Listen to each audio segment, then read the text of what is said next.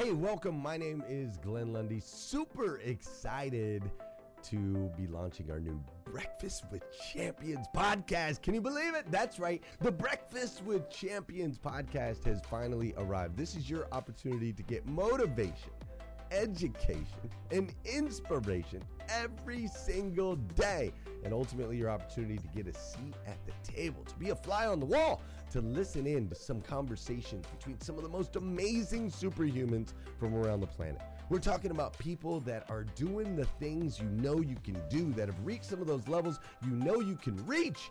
We've got celebrity interviews with people like Tiffany Haddish and Grant Cardone, Lauren Rittiger.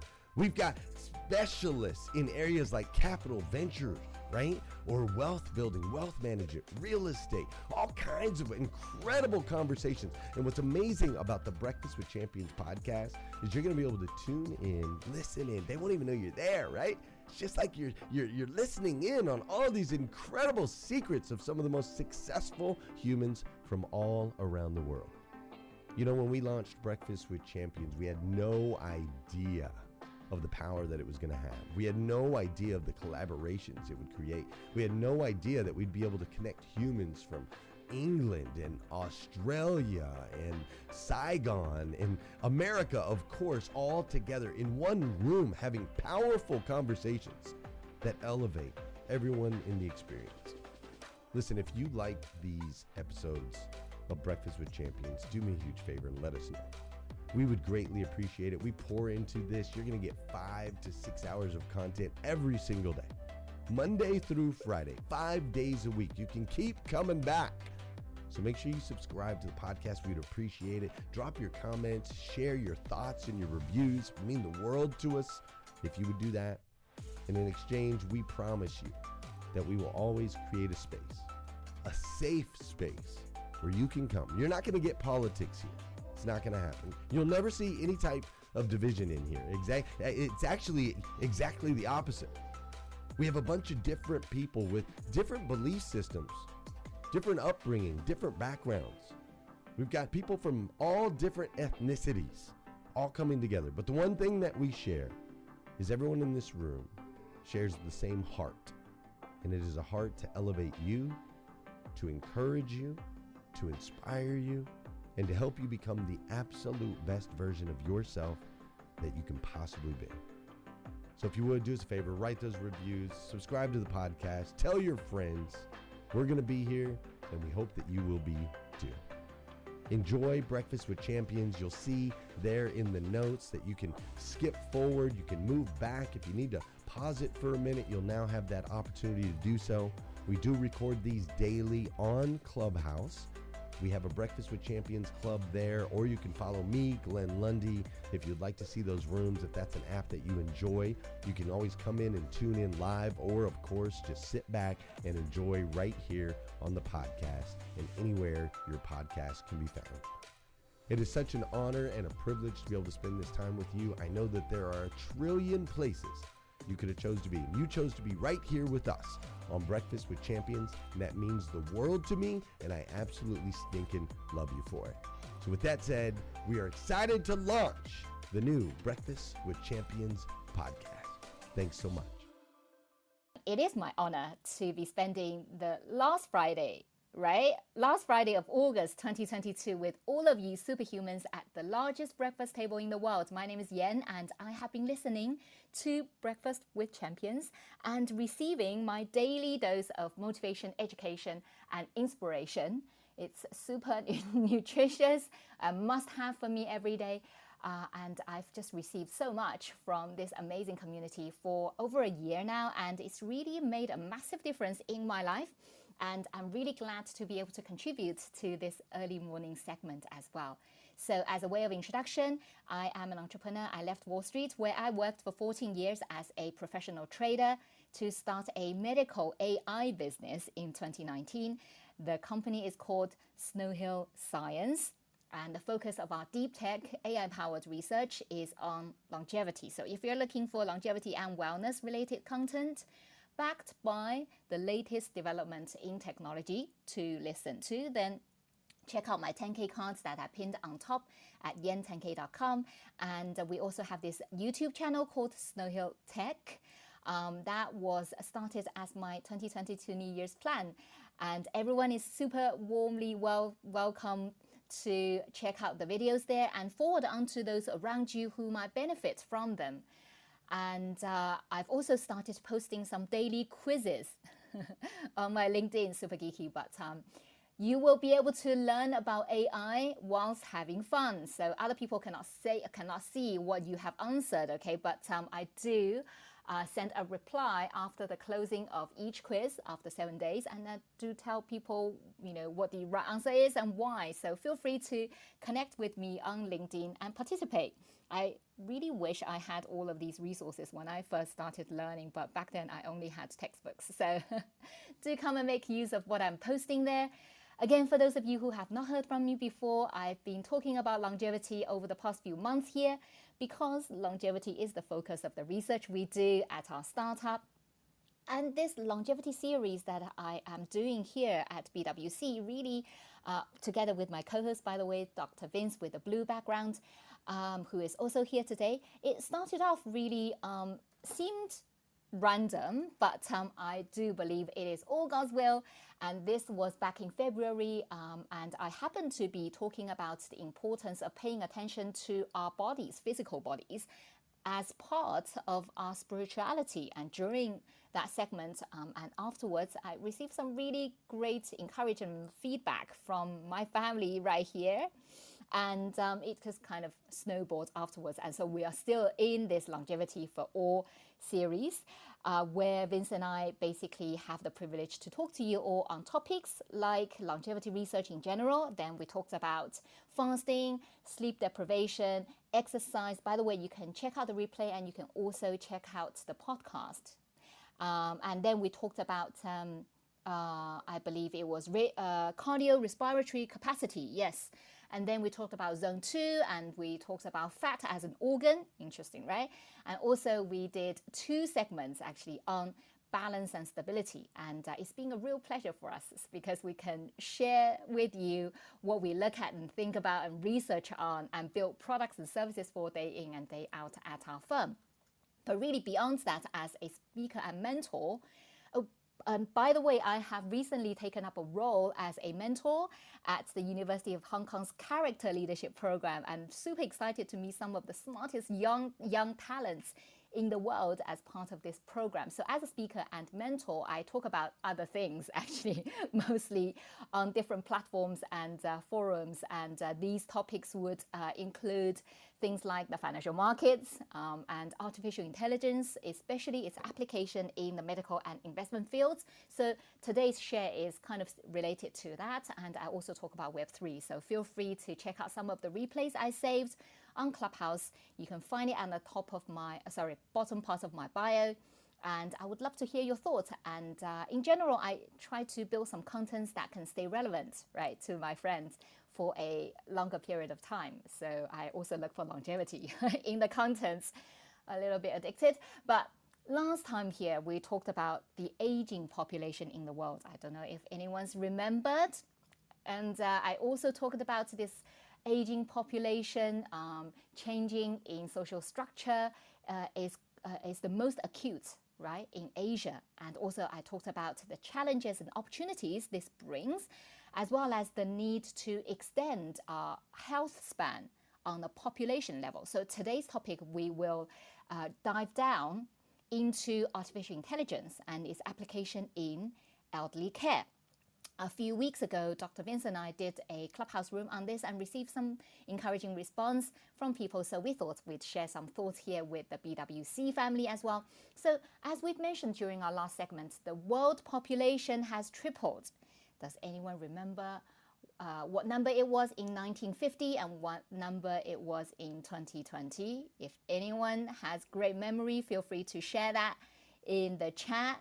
So it was 2.9 billion, okay, world population in 1950 to 7.8 billion in 2020. And the average life expectancy, if you remember the old and the new, you can also share that. So This is often used as a benchmark of population health, right? Average life expectancy. So it has risen from 47 years of age to 73 years of age in these 7 decades. That is astonishing.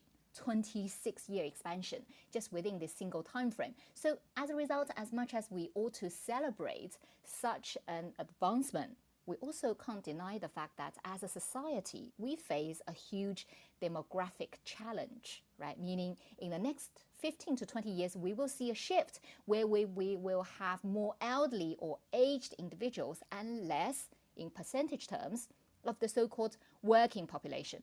So traditionally speaking, the view is that a lot of younger people are needed as they contribute to the economy and they support the care, right, of the aged population. I see this demographic change being played out more, as I said, in my part of the world, currently in Asia, where there is quite a strong sense of family duty to look after the elderly. So my mum, for example, decided to give up her high-flying, high-impact, high-income career to basically look after my grandmother. That was the only reason why she did that. And my grandmother is now a relatively healthy 99 years old lady. And grandma wanted to live in her own home without any live-in professional care. Imagine that. And she did it until last year, where she finally is now in an elderly care facility where there are attending doctors and nurses 24/7. But the truth is, she was able to stay in her own home on her own terms because of the sacrifices of her 2 daughters. And even though grandma is now in this care facility, my mom still visits her for many hours every single day. So grandma feels the new place is basically like her own home. So this kind of model obviously can't happen to everyone. And many working people still have to work to support both their own children and their parents. So with the declining number of people choosing to have children, we will see this pressure intensify in the next few decades. So broadly speaking, all the developed economies will face demographic slowdowns and unprecedented population aging in the decades to come. But Japan stands to be the most heavily burdened by these upcoming trends. So I thought for our discussion today, we will take a look at Japan as an example to start with. Japan has had the deepest and longest fertility decline in modern history, which started in the 1950s, same time frame. So let's take a look at Japan. So by 2008, the country had already recorded just around 40% as many births as it had 60 years earlier, so only 40%. So Japanese childbearing is currently estimated to be nearly 35% below replacement level. In other words, 35% below the level at which they would maintain the same population size. So it is shrinking super fast. But you do have to bear in mind that Japan has enjoyed rapid and continuing improvement in public health since the end of World War II. So this results in one of the highest life expectancies in the world is in Japan. And the Japanese has an average life expectancy of 83 years. And taken together, the country's fertility and migration and mortality trends, Japan will be one of the first ever test case countries that will head into a demographic decline never yet encountered in human history. That's why we talked about Japan, although most of us don't live there. According to the United Nations Population Statistics estimates, these demographic trends will drive Japan's total population down from 127 million to just 114 million by 2030. You can see that there is a 13 million decline, right? So the relative decline in the working age population is going to be even worse because it's going to drop in the same period from 81 million to 67 million. So that's a 17% decrease. And at the same time, the number of Japanese senior citizens will rise. And by 2030, just 8 years from now, the country's median age will be, for the entire country, will be just above 52 years of age, with 30% of the total population at 65 years of age or older. So if you're an economist, then these stats might send alarm bells to you, because the economic implication of these impending changes are really stark if you think about the fact that this will lead to a contraction in the country's labor supply, right? We talk about this in America all the time, about labor participation, labor supply. This will impact on productivity as well as wealth creation potential as a whole. So, of course, these trends are not unique to Japan. This will happen also to other countries and regions like Hong Kong and Singapore, we mentioned during our last segment, but this will come to Europe and to the United States, just with a slight delay. Now, I am a firm believer that with any problems or challenges, we can spot some opportunities, as I think you might have heard. I know that a certain person on Clubhouse love to talk about the various Chinese sayings, but in the Chinese language, I'm sure you have heard by now, this is how the word crisis is actually written. The word crisis is basically danger and opportunity pieced together to make that word crisis. And that's really inspiring, right? And also, what's unique with this generation, you and me, is that we can now solve these challenges better with technology. And what we need to do, and what we are able to do, is to find ways to augment the human capital. What does that mean? To augment the human capital. That is to say, we just need to create an environment in which greater returns can be generated by fewer human resources. Sometimes people think less people definitely means less productivity, but that's just not true. We can get more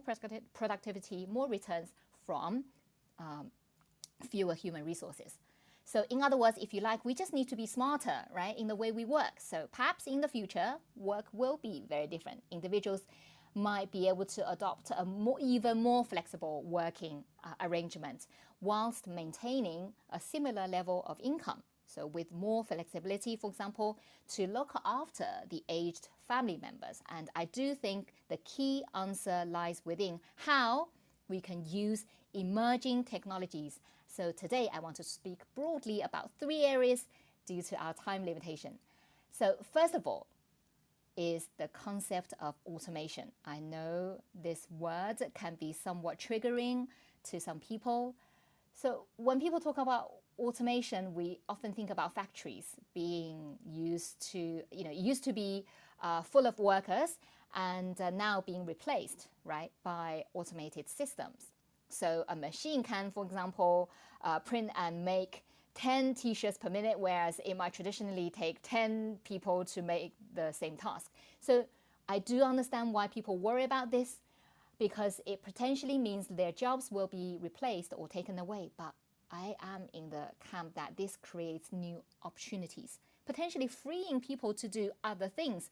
Perhaps in the future, there will be a world where we have so many automated systems and can do all of these things like manufacturing, agriculture, etc. And we will have very cheap and abundant supplies of goods and food.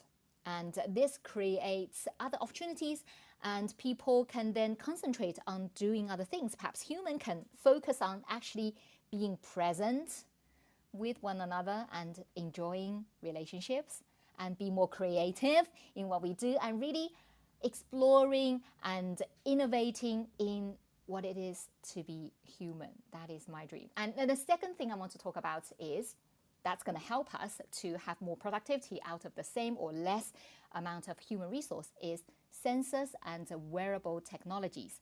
And it is not uncommon, right, these days to see cameras around the place in offices and in homes. So with the advancements in artificial intelligence, particularly in the field of computer vision, we can now infer in real life what is happening in the office or in around the home. You only have to look at the capabilities of some of these self-driving cars or autonomous vehicles to see the potential of the application of AI in this regard. So within the homes, for example, there are technologies now like sensors which can use low-frequency input signal that can, for example, detect if someone has had a fall. These are mature enough now to a level where they don't need to actually capture actual photos of the person. So we can maintain privacy whilst using that technology now. Signals are accurate enough to detect if an elderly person, for example, living alone in their own home, has had a fall. So I vividly remember last time I was around when my grandma has had a fall. And it was really by God's grace that I noticed she was on the floor relatively soon after the fall had happened, because she made no sound and she didn't cry for help. She was just kind of just lying there and just trying to get up. And the one thing that I know for sure is that I really don't want to next time. So when we have the full detection AI, if and when it happens, then an ambulance or a paramedical services can be alerted automatically, right? And beyond that, I did mention about wearables. So wearable technologies can help us in similar ways. We can monitor various health metrics, things like heart rate and glucose levels, and we can do this continuously. So these are super helpful because remote monitoring, what does that mean? That means the person doesn't have to keep going to the hospital and clinics all the time. Or at least we can make these visits less frequent, and this will lighten the burdens of everyone involved. And also, now this brings me to my final area where I think there is a lot of innovation that I want to tell everyone, and that is robotics. And this is not robotics in the factory, but robotics in the homes. So there are several functions with these home robots, such as pet robots that will keep people company and perhaps provide a bit of stimulation for the brain, as well as companionship.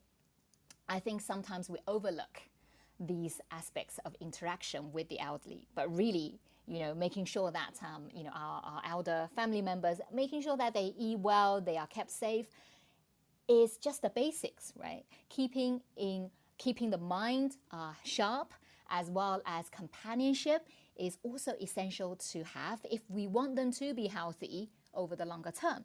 So as some of you might know, I am super interested in investing in medical robotics, but truth be told, I always kind of thought that perhaps an elderly person might be somewhat hesitant to interact with home robots, and I never actually paid any attention to any early stage startups in this space because of my hesitance. But it turns out I was wrong, because I found out in one of the recent survey studies that the acceptance rate was actually quite high amongst the elderly for robots in the homes. And we, of course, value human-to-human interaction. But, later I thought, maybe for an elderly individual, human-to-robot interaction on top of human-to-human is great, especially if human-to-human interaction is limited, right, for various reasons for a period of time. So what I consider to be untapped potential of robots, and we know that several companies are already working on this, is if a robot can also assist in various tasks around the home. That would be super handy. For example, if they can assist in moving, in tidying, or serving, or cooking, or even reacting to when a person has had a fall, and perhaps if the robot can help to pick them up as well. Imagine that. That's going to be super helpful. And these are the areas I think robots can definitely contribute to our society and to our homes. And of course, we are a little bit far away from these tasks that I am talking about, but I do know several companies that are working on this, and I do hope that they will become super successful in these. After all, anyone who has an elderly family member will appreciate the fact that they love to stay in their own home for as long as possible. And I think these tools could help them achieve that. And if we had these tools, my mom might not be, might be able to stay in her, high-flying job for longer. And I know she would really have loved that. I think this, in the end, will benefit everyone, both the elderly and the caregiver, so that they can have more flexibility, more time to focus on other areas, or remain in the workforce, in my mom's example, to stay productive and continue to contribute to the overall society for longer. And I think with the combination of automation and robotics use, technology is going to help us address this demographic challenge that I talked about at the start of today's segment, which as a society we will face in the next few decades as we become more and more like Japan wherever we live. So let's leverage on modern technology, especially AI, machine learning, robotics, so that we can empower one another to do more of what we are good at and what we enjoy as today's title, as we rise, evolve, and impact together. So with that, I'd like to take a pause here, and I want to see if we have any responses or comments from our friends on our stage. And Dr. Vince, my co-founder at Snow Hill Science, is here as well, and he would love to take some questions if you have any. So feel free to just unmute. Hey, yes. Good morning. It's Lolita. How are you? Hey, Lolita, how are you? Good. Our podcast is coming out soon. Yay. So, Yen, I am a fan of robotics. I'm an industrial engineer by trade, and so it's so fascinating to me. But I'll tell you, one of the maybe it's fears. That's a great word for this.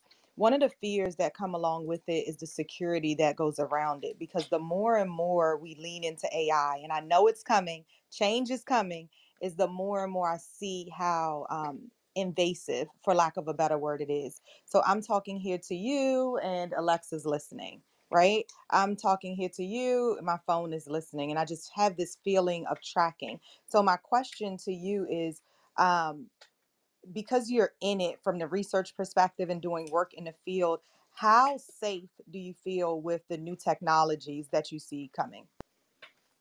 Absolutely. This is such an important question. And I think, whenever we, consider, which products to back, which products to purchase, we need to really look into the privacy part as well. I know that Dr. Vince might have something to say, but I just want to highlight that, for example, I want to say that technology is moving, and I think privacy concerns is something that every successful product, every successful founder will need to look into, and that's why it's evolving all the time, because people understand if you cannot solve this problem, people don't buy your product. So, for example, the camera that I talked about, right? So previously, the only way to capture these falls was by actually taking real photos, and then you basically use a computer vision to distinguish, what's happening. But now the technology is so that the actual capture of the photos is not necessary, and it is not used. It's basically just by signals, and that has, since the invention of that, that's really improved the acceptance as well as the utility of these cameras that can help us detect force within the house, or movement within the house. And that is one of the examples I want to give. And I really think that people, and I know that various companies are trying to build products that does not involve taking images of your home to basically accomplish these tasks. So that's one thing I want to talk about. I hope I'm not eating into Dr. Vince's time, but I want to make one more point, Dr. Vince. Let me finish. So there's always there's always going to be tension, right? On the one hand, privacy concerns, but on the other hand, you do need the service because there is a need, right? For example, a lot of people talk about security cameras that AI can do. So these days, people because it works both ways. So previously, right, someone can maybe put on your own clothes and pretend to be you, and or do some facial configuration and to enter into to cheat the cameras and enter into your property without triggering the alarms. But now people AI actually can detect from the way people walk. So if a criminal is pretending to be you, it wouldn't work because first of all the height would match. Secondly, the way they walk also doesn't match. So AI is getting smarter, and in that sense, it's also making us safer. So I think, we need to kind of look at the picture in, holistically. I think, is the point I want to make. And over to you, Dr. Vince. I won't interrupt you.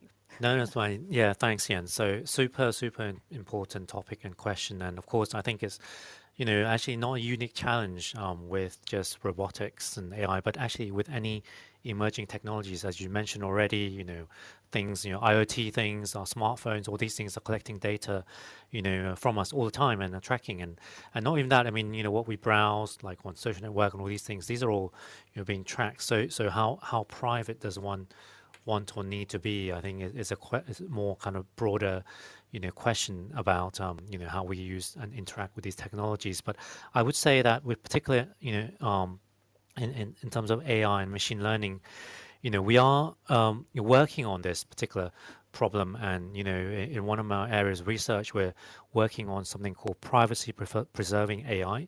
And, this is one of the areas that I've been applying in medical imaging, and something called federated learning, which basically can, use the data from, individuals, hospital centers, but actually still preserve, the identity and preserving the, anonymity of that particular subject. But, you can still make that, information useful in terms of the training and the inferencing, in a more broader scale. So it doesn't actually reveal the individual's information, but it still can be helpful. But yeah, this is an emerging area, and I think it's super important for people to be working on. So yeah, so I pass my back to you, Yan. Thank you. Thank you so much, Lolita, for that question. And thank you, Dr. Vince, for bringing up federated learning. If anyone wants to find out what it is, you might be able to find it on my LinkedIn, right?